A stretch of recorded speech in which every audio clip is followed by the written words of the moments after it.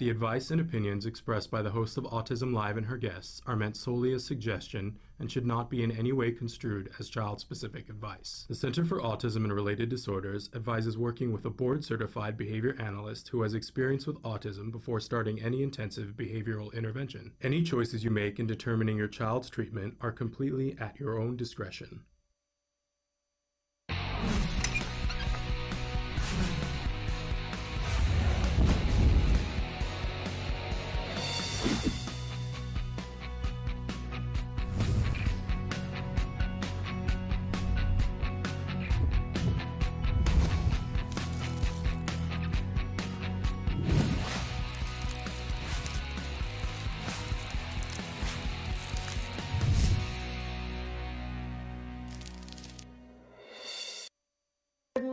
And welcome to Autism Live. I'm Shannon Penrod, and we're coming to you from the Warner Center in Woodland Hills, California. This is the home for Autism Live. It is also the home for the Center for Autism and Related Disorders. We're so thrilled and excited to be with you today. We got a big show for you. In fact, it's so big that I know normally on Monday we do Jargon of the Day and we do the Question of the Day and the Topic of the Day, and we don't even have time today because we've got so much going on for you. So Traven's showing you some of the different ways that you can connect and some of the different ways that you can watch the show and some of the different ways that you can write in with your questions, comments, concerns, right? I want to remind you while he's doing that our homepage is autism-live.com. When you go there, so many things to do. You can go through our whole library of videos. You can search topics, find what you want, what makes you happy. You know, we're all about information and inspiration, and I've got those for you here today because we're going to start out the show today with Bonnie Yates, special education attorney Bonnie Yates. She's going to give you some information, right? And then we're going to switch gears in the second half of the show. We've got a wonderful guest. Erica Milsom from Pixar is going to be with us, and she's going to provide the inspiration, y'all, because she is the director of a new film that is out on Disney Plus. It's called Loop. It is a short. And we believe, we're reporting here because we can't find anything else, where a lead character, even in a short film, never before has it been done, but in her film, Loop, one of the lead characters is we're saying nonverbal, non-vocal. I know a lot of people say nonverbal. In this case, I'm not sure. Nonverbal, non-vocal, but she is. And it's a woman, a young woman, but I know so many of you have been asking for that. Well, it's here. It is here. Erica is the director of this really lovely film that I had an opportunity to see with an audience. Very moving. The film alone is moving, but to see it with an audience of individuals who are either on the spectrum or the people who love them, man, it was moving. So we're so excited that we have the opportunity to have her with us to be talking about that really wonderful film that you can be watching on Disney Plus now. So I hope you'll take the opportunity to do that and stick around for that interview with her because she's amazing. I saw her film and then she stayed for a talk back and answered questions, which was really wonderful. And then afterwards, we'll talk about it later, but she was brilliant.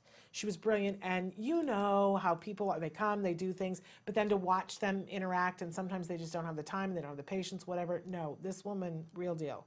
Real deal. She was so amazing with all of our young people, young adults, and kiddos on the spectrum. She was super awesome. I was impressed, let us say that. So that will be the second half hour. So we're going to take a short break, and then we're going to be back first with Bonnie Yates, and then stick around because Pixar, you guys, it doesn't get better than that. Erica Milsom, director of the film Loop. Don't go away. We'll be right back.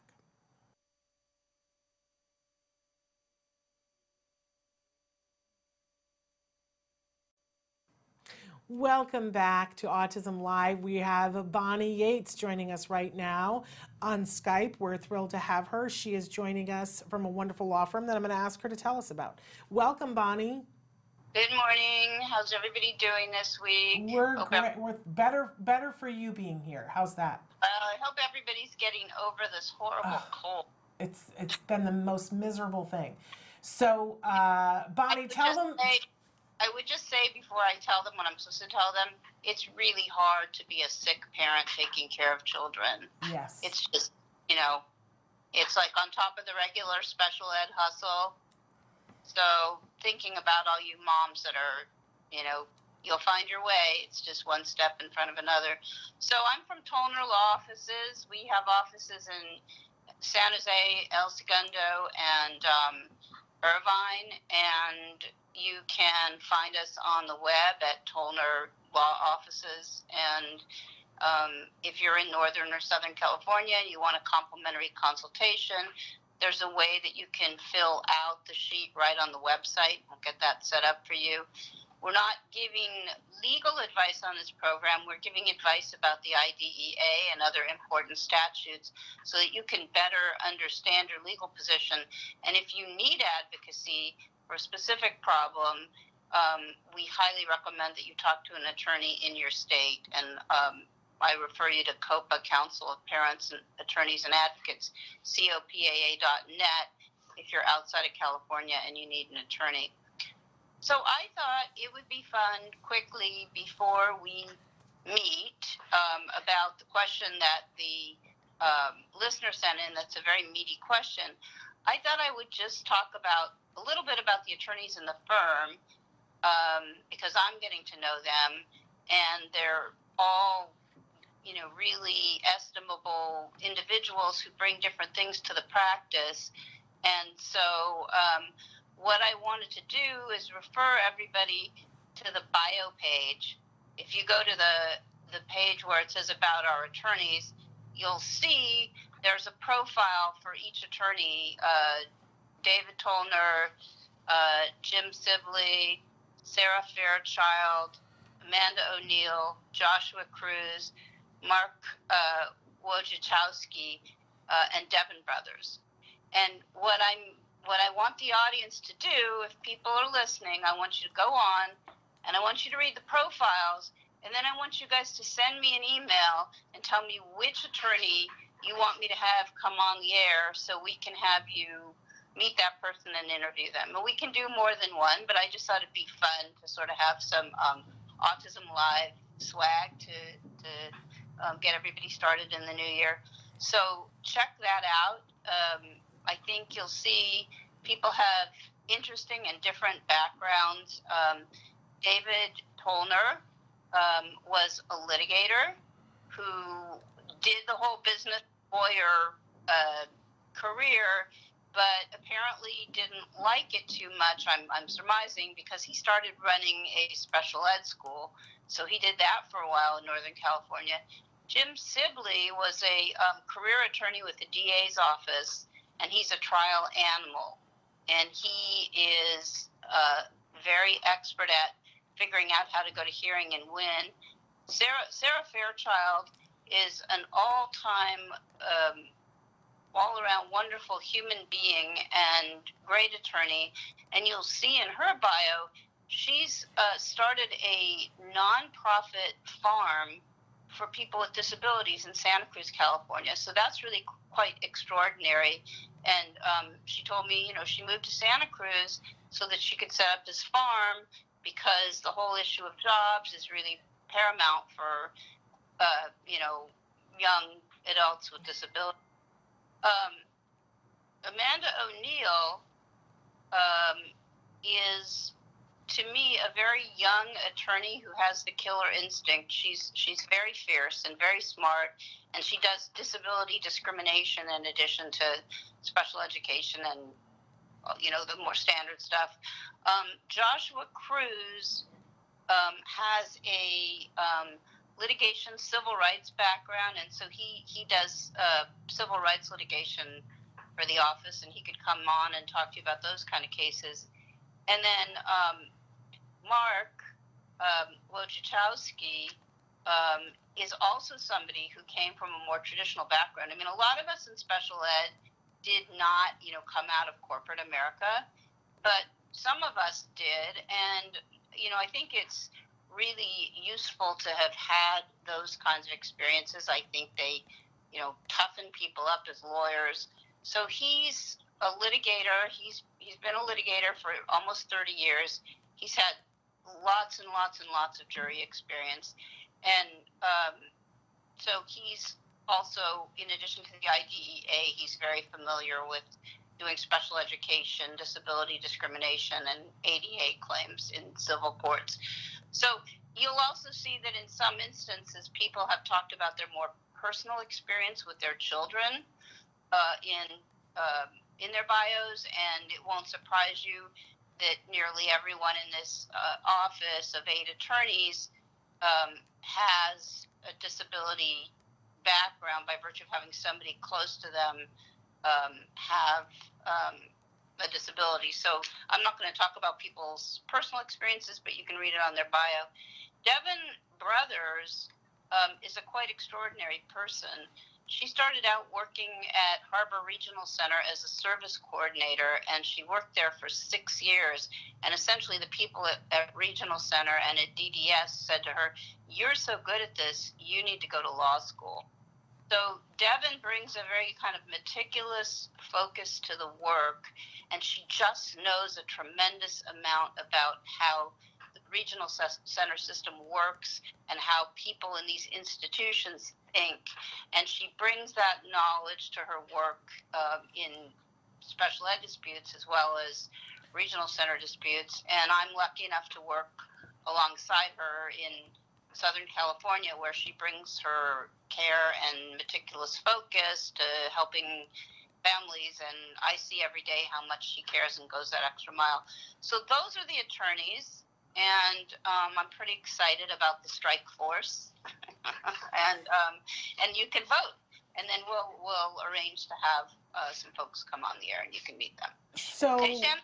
that's wonderful. But Bonnie, do you want them to write to you specifically, or do you want them to write into us? Let's have them write into you. Okay. Just all you need to do is send a quick one-liner. I want so-and-so. Okay. You can tell what you want so-and-so to talk about. So I'm going to tell folks that you can do that. You can either email me directly at s.penrod@autism-live.com, or you can write into us on Facebook or Twitter or, YouTube, whatever you prefer, or on the homepage. We will get all of those and aggregate those and get back to you, Bonnie, and let you know who our first guest will be. Great. Which sounds like a fun thing. Okay. We have 8 minutes for the question, right? Well, I think we can do it in 8 minutes. I think we can. Yeah, it's a really great question. Okay, so I'm going to read it for Bonnie. Hi there, I have 2 questions. My son earns screen time based on his day at school, excuse me, ever since he's been in 6th grade. They do not tell me how or what he is doing, so therefore we have it set up at home. It no longer works. Can a daily note be put in his IEP? Second thing, is my son able to tell me about the day? He has mentioned several bad days and allergy infractions which were unreported by the school staff at school. He knows he can't have gluten or dairy, and just yesterday he told me he ate his friend's burger that wasn't gluten-free and it was nasty, and the teacher did not make him spit it out. Named the teacher by name. Can I take my 11-year-old son out of 6th grade? So now we're on to question 3. Can I take my 11-year-old out of 6th grade and homeschool him for this and up his hours at CARD for educational goals? Are they violating FAPE? And thank you, I'm so disappointed in my son's school. Okay, where do you want to wade in first? Well, her most immediate pressing concern is whether she can take her child out and homeschool him, notwithstanding the fact that he's 11 years old. Does she tell us whether she's in California or not? She does not tell us whether she's in California, but she does say that she's a CARD client. Well, I mean, that could mean she's a client, I know. Zimbabwe or something. That's true. So I'm going to answer this according to California law, and just know that the right to homeschool your children is a state-by-state thing, and different states have different rules. I don't know the other states' rules. In California, there's a very, very liberal definition of what constitutes a private school. And so in California, if you want to homeschool your child, there's no requirement that you be able to demonstrate to the state that you're using a particular curriculum or any type of curriculum at all. You can make your own curriculum, and so there's really no oversight. There's a very small administrative requirement that in October of any given year, you go into the California Department of Education website and you file a private school affidavit, which is a 2-page form, and it basically just says name, address, name of child, and so on. And then you're good to go. And you're pretty much on your own at that point. You're no longer accountable to any attendance boards or anything like that. You just have to file that application. So the way that it works is once you file the private school affidavit, your home becomes a private school. And if you want to, you could even name it like Bonnie's Happy, Cake Mix Baking School, Homeschool or something. I don't know. But there's really no requirements on you. You can do it however you want. And if you were to get a letter from the SAR board, you would just show them your homeschool affidavit, and that would be the end of it.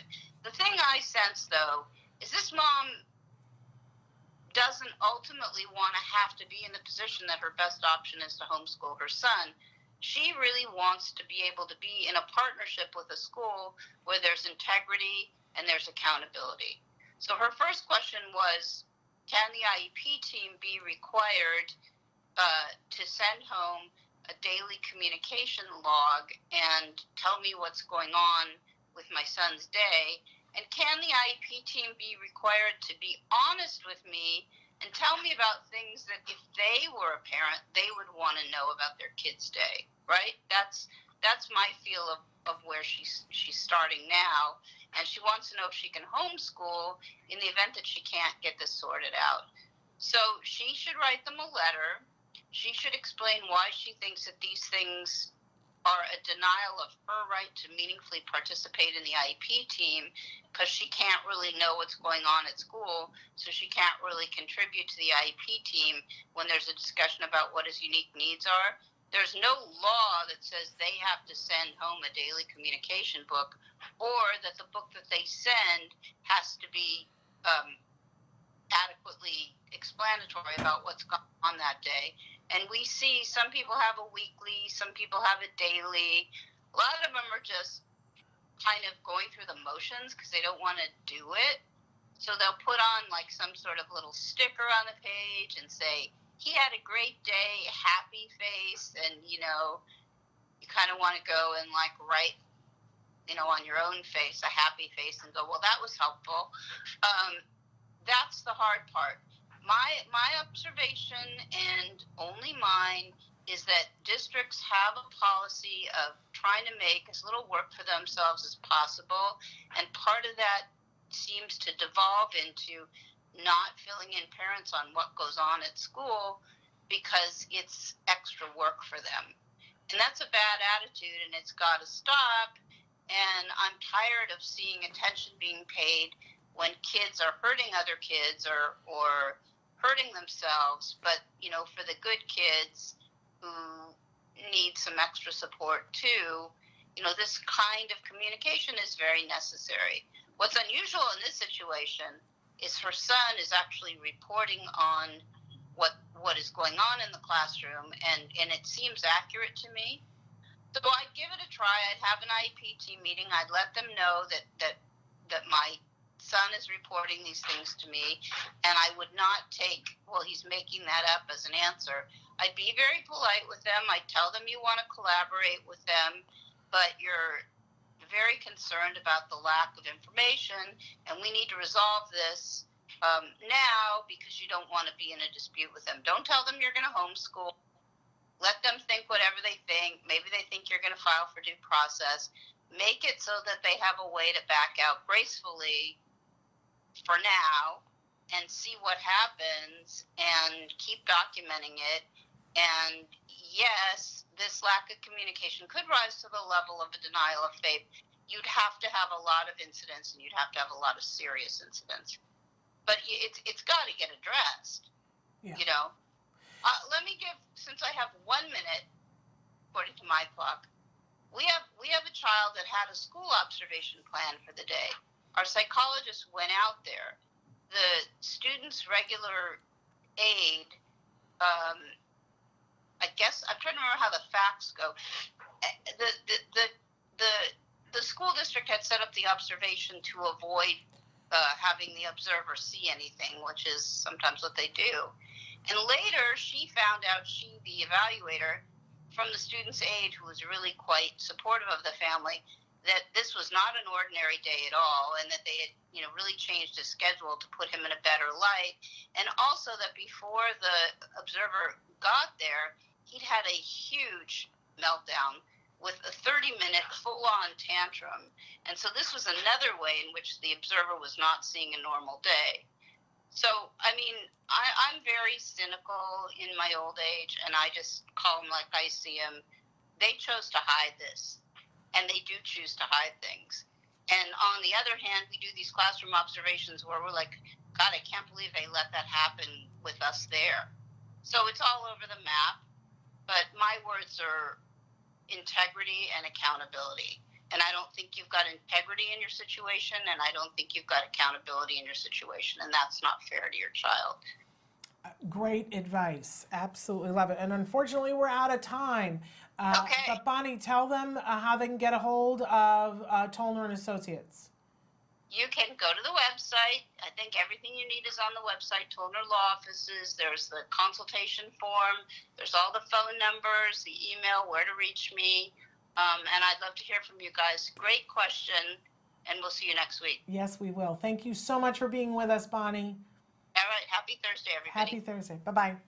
Bye. All right, we're going to take a break, and then we are going to be back right after these messages with our very special guest. If you guys have not yet seen the wonderful new short film from Pixar, Loop, you're going to be so excited because we're going to be talking with the director of that short film, the first film that we're aware of that has a leading character who is nonverbal. So stick with us.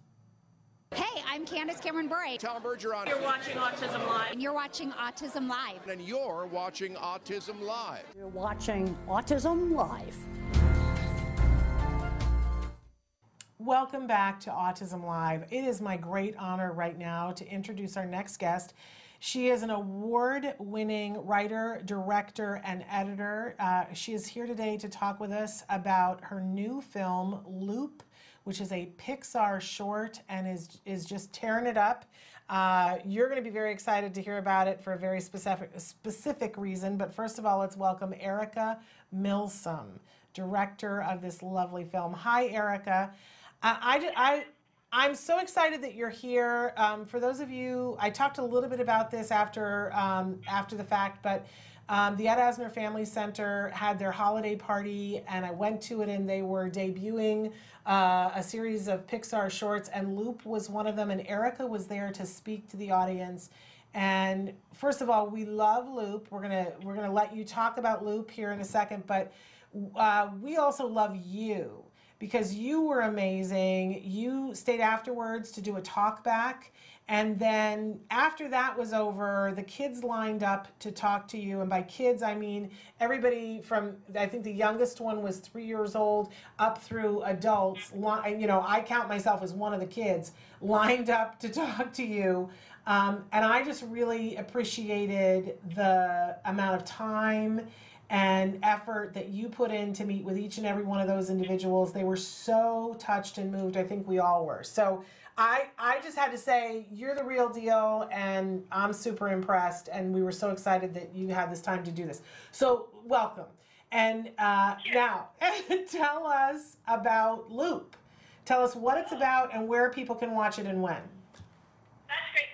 Thank you for asking that. It's actually, so Loop is a short film that was made through a new program at Pixar called the Spark Shorts program, which is, I think, a super exciting program overall. It's exploring new voices and new stories that are coming out at Pixar. We're making the films pretty fast compared to our traditional feature and short film pipeline, but I think that's kind of awesome because it's letting us be more experimental, more a broader set of stories than we might be able to bring to the screen otherwise. So we made it, before we had a place to put it, we were making these short films, and then Disney Plus came to be, and it's just like this amazing iTunes and let people watch them. So Loop premiered last Friday on Disney Plus, and you can find it by going to Disney Plus. And then if you do the Spark Shorts series there's just so many good short films in that series. So did that answer your question? Yes, so we can watch it now on Disney Plus. I have to ask this question because the fact that it just debuted, does that make you eligible for next year's Oscars? I'm looking at our yes, it possibly. Does it make us eligible for next year's Oscars? It will be. It will be, yeah. So we did qualify the shorts, Float, Wind, and Loop, which debuted in the a timeline that they'll be eligible for next year's Oscars, and we did qualify them by playing them theatrically. So yeah. Well, wonderful. Because I think it's worthy. I definitely think it's worthy. So let me be one of the first people to say that. I will look forward to seeing Loop on the list for next year, for 2021. So part of the reason why, we love Pixar and we love good animation and we love a good short, right? But there's a bigger reason why we felt like having you on to talk about Loop. We believe, we're reporting that it's the only instance that we're aware of that a leading character is someone who is considered nonverbal. And if somebody can, come up with something, but as far as we're aware of, it is the first time that is happening. So tell folks, obviously we don't want to give much away, but about, in particular, this character that's in the film and what they might want to know before watching. Oh, great.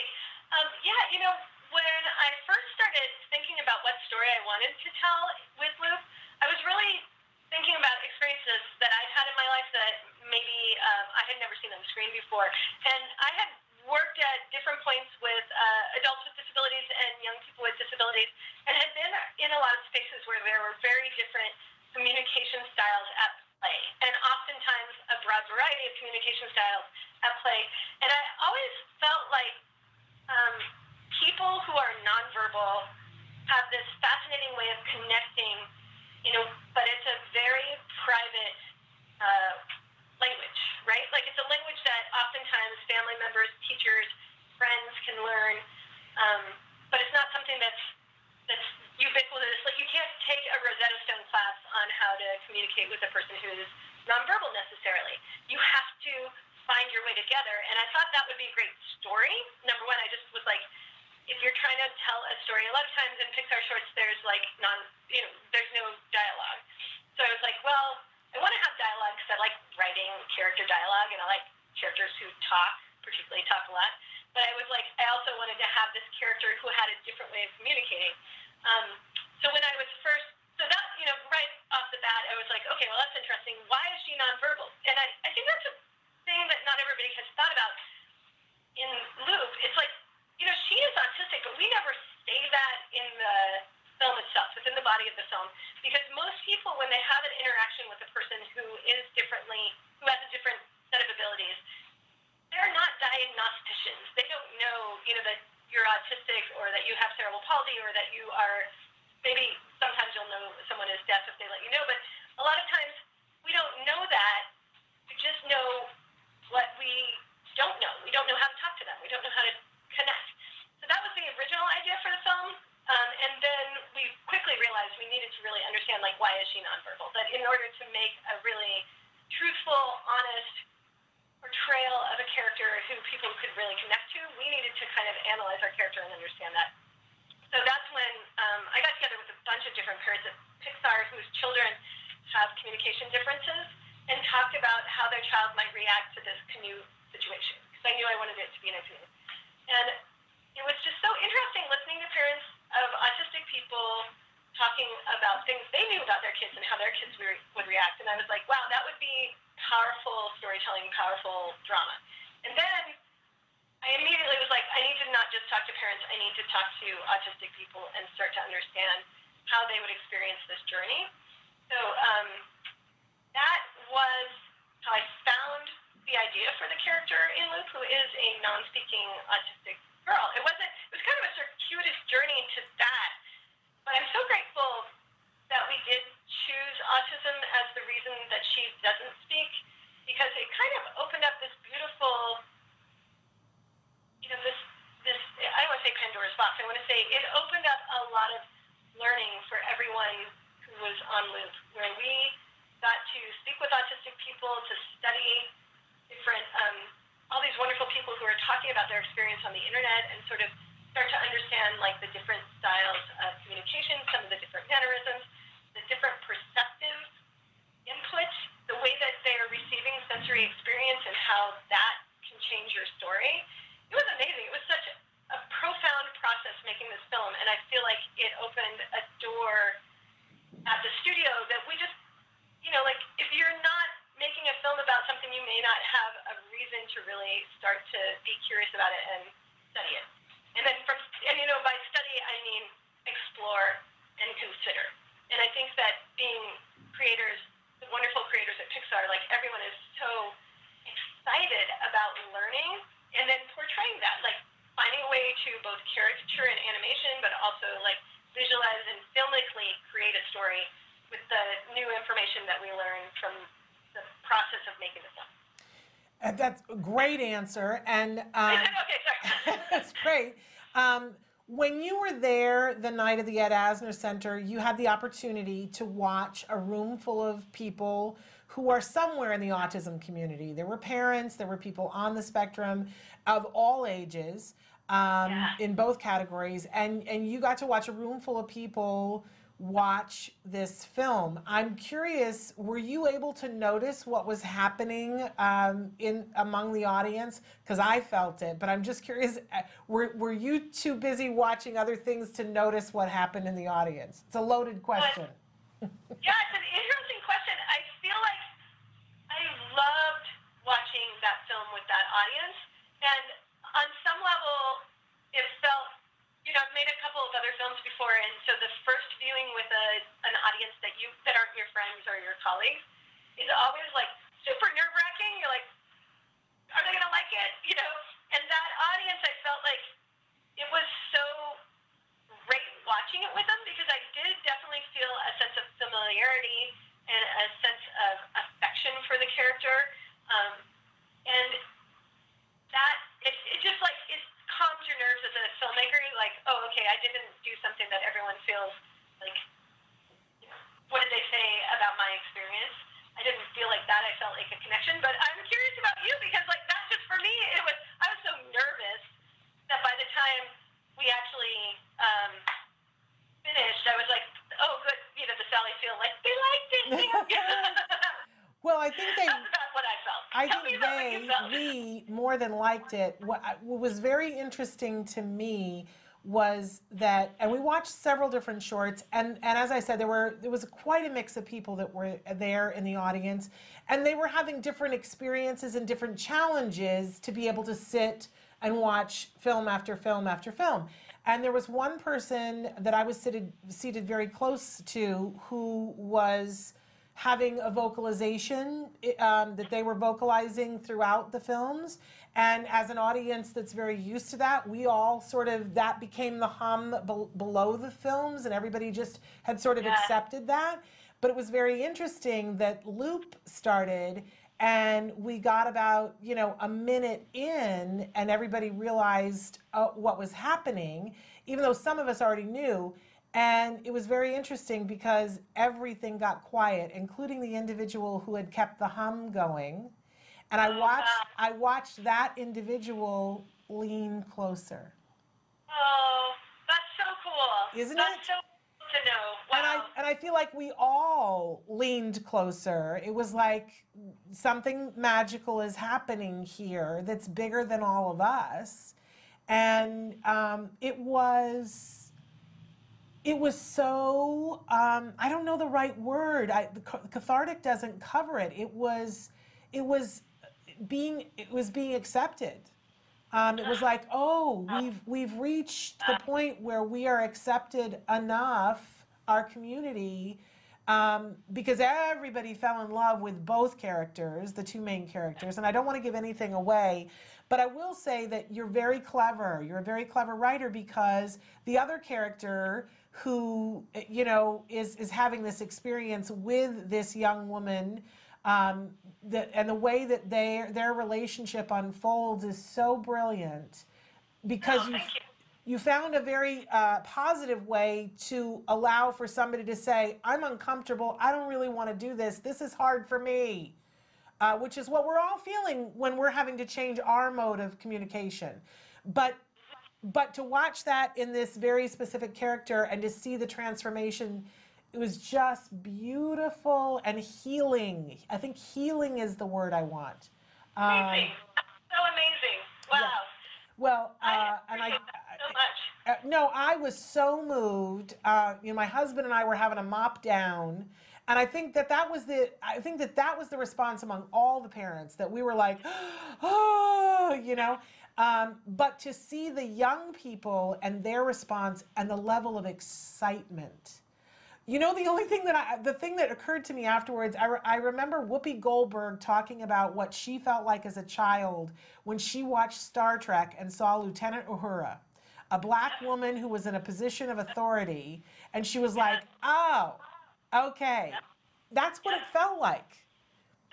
It's interesting because Chrissy Kababa, our producer, she always talks about that moment. She's a woman of color, and she's like, it's so profound when you haven't seen yourself on the screen very much in life, to when you finally do, that experience of being seen is so profound. Yeah. And and it's funny because, like, I guess that I am so grateful that happened, and I'm so excited every time someone tells me that they felt like seen and that we got something that's true about their experience. It makes me super duper happy.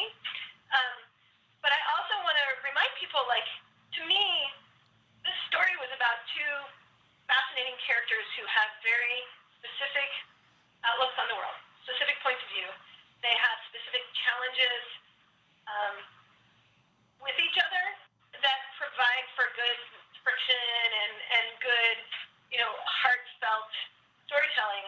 And that I don't really understand why more characters with disabilities or with differences haven't been explored in this way on the screen, because they are really interesting. Most of us who are storytellers are looking for a space where there's someone who has something strong to give you as an audience, right? Who can really transform your experience of what you believe about the human experience, or who can transform the idea of who you can connect to. I feel like that's a very wonderful and common part of being a filmmaker or storyteller. And to me, that's what I got from Renee. Like, that's, the power of her character was really helpful throughout the whole story. I was, like, very grateful that I got to make that, that I could make that choice. But, and I'm grateful that it transformed what people felt about representation on the screen, right? Like, that they are not ignored, and, like, it's amazing to do it through Pixar, because we do have such a grand footprint in terms of storytelling. So I feel like it was that is such a beautiful convergence to get to tell a small story at a big studio about a group of people who are really present and really interesting and have, like, an experience of the world that's so, so it's something we can all learn from. And I loved that it could be a part of our story. But it's so, so it's always interesting, like, wow, well, I'm not sure why there aren't more of these. I hope that Loop helps people feel like, oh, okay, let me see what other stories there are to tell with characters who might not have the same communication style, or characters who are artistic, who have a different viewpoint on the world, and that exploration of point of view as we look forward. And autistic filmmakers and storytellers, by the way, also. Absolutely. Thank you for that. I'm excited for that. Absolutely. And so, I want to know now about the young woman who did the voiceover for this character, because she does produce sound. That's a very important part of the film, although it's not a language that we are necessarily familiar with until the film starts. But so tell us about the actress that you had doing this role. Great. So the actress is named Madison Bandy, and she, we kind of put out a casting call to a lot of nonprofits. I had worked in special ed, worked with special ed groups and with adults with disabilities. I know a lot of the landscape of the Bay Area and where we might possibly find creative people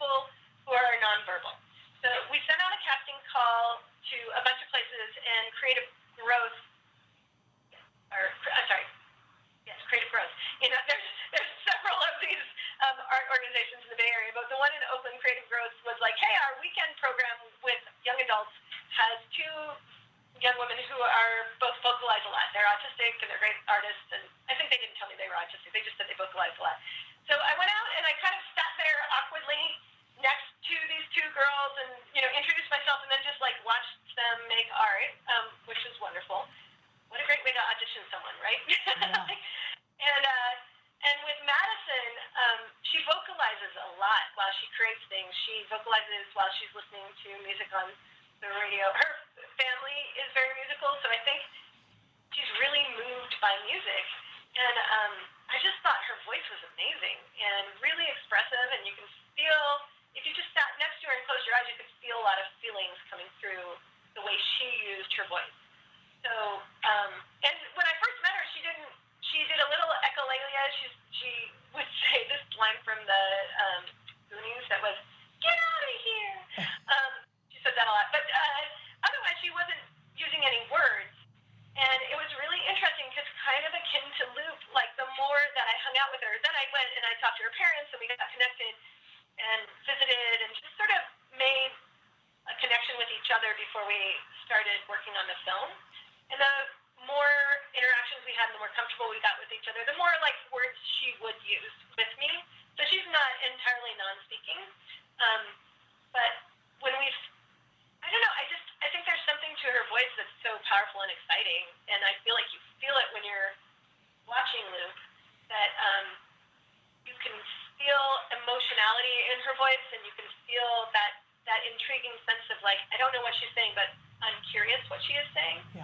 And that's kind of, at Pixar, it's interesting because they choose the talent for all the films. The casting people, they've talked to me about this before, they're always looking for a voice that kind of jumps out. Like, it's not, there's actors who are amazing who you want to watch how they perform and their voice is a part of their performance. But when you take away the picture, the voice doesn't jump off the screen. And so I think, we always cast these phenomenal characters whose voices like leap off the screen at you and give the animators a lot of energy that they can create with. And I feel like Madison is exactly that. Like her voice was something that the animators could really feel and grab onto and figure out how to create an emotional performance alongside or in concert with that voice. And so you spend all this time, but then when you got to the actual, directing and recording her, were there challenges and do you feel like maybe you were better at meeting those challenges because of your previous experience? Tell us a little bit about what it was like. It was just interesting. It's funny because I almost didn't think of it as challenging, which probably it is, but I felt like it was so fun and creative. Like that the challenge of like, what are we going to do to create a performance here just felt like, oh, let's go in this together. Let's collaborate with Madison. Let's collaborate with her family, because I think many times like that's something that in my experience working with folks with disabilities, like there's often a support network who are really helpful and can facilitate things that people want to do. And that maybe my background, because I have a background in special ed and in accommodations and working with people with disabilities, like I always look at accommodations as just like a nice way to adapt your own process to question like why what you're doing doesn't work for the person in front of you. And so like we brought Madison in for a moment, just like put her in front of a mic, not to record it at all, but just to be like, how does this feel? And it was super distracting. Pixar, if you have a sensory processing difference, Pixar's a lot of sensory processing to happen. So it was really the big way that we made an accommodation was to go to her house, basically, and do all the recording in her house with our people there. Wonderful. Wonderful. Well, we are so excited about this film, and so people can watch this now. It's available now, and the film is called Loop. And I understand that you right now you mentioned documentaries, that you're working on a documentary right now that's a behind the scenes at Pixar. Is that correct?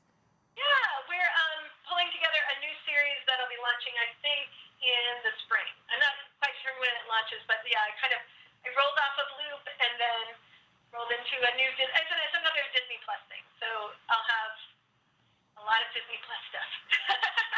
Yeah, but that won't be out for a while.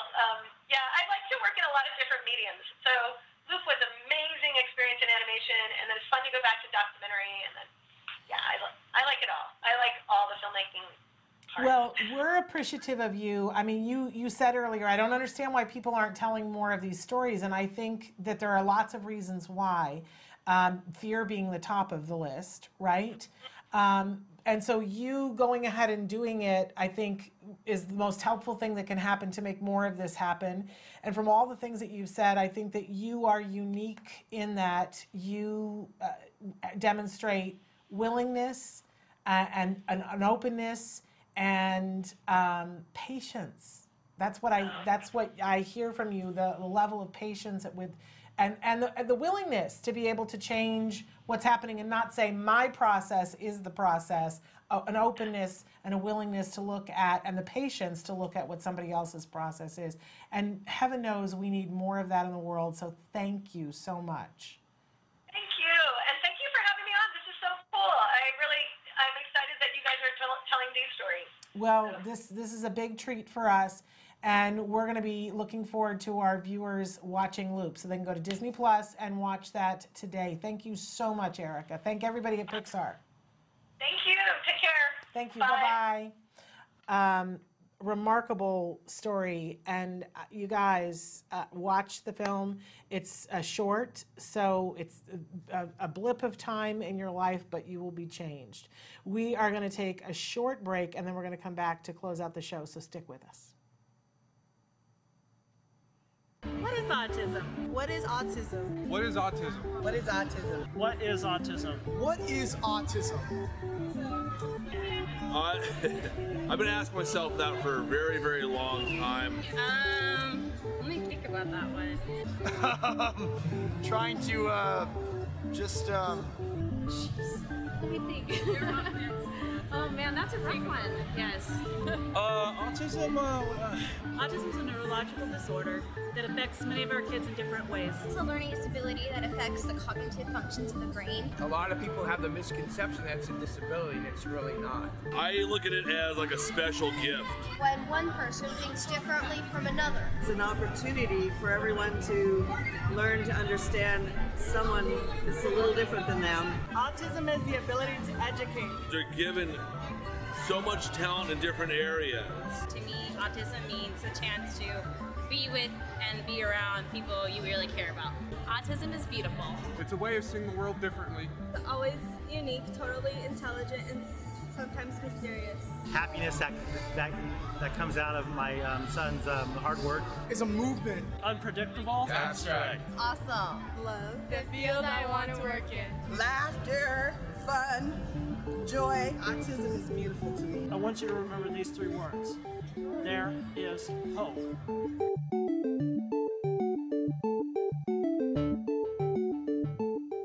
Welcome back, everybody. I just wanted to take a moment to tell you how much we appreciate you guys being here. Big set of shows this week with wonderful guests. Looking forward to having you guys write in this week and participate with us, because that's the thing that's most exciting for us. Thank you for being here with us with our wonderful guests. Please go watch Loop. It's a great reason to get Disney Plus. You won't want to miss it. We also love right now the other short, Float, and hopeful to have that director be joining us as well. So check that out while you're there too. We'll be back tomorrow. Until then, give your kiddos a hug from me and one for you too. Bye-bye for now.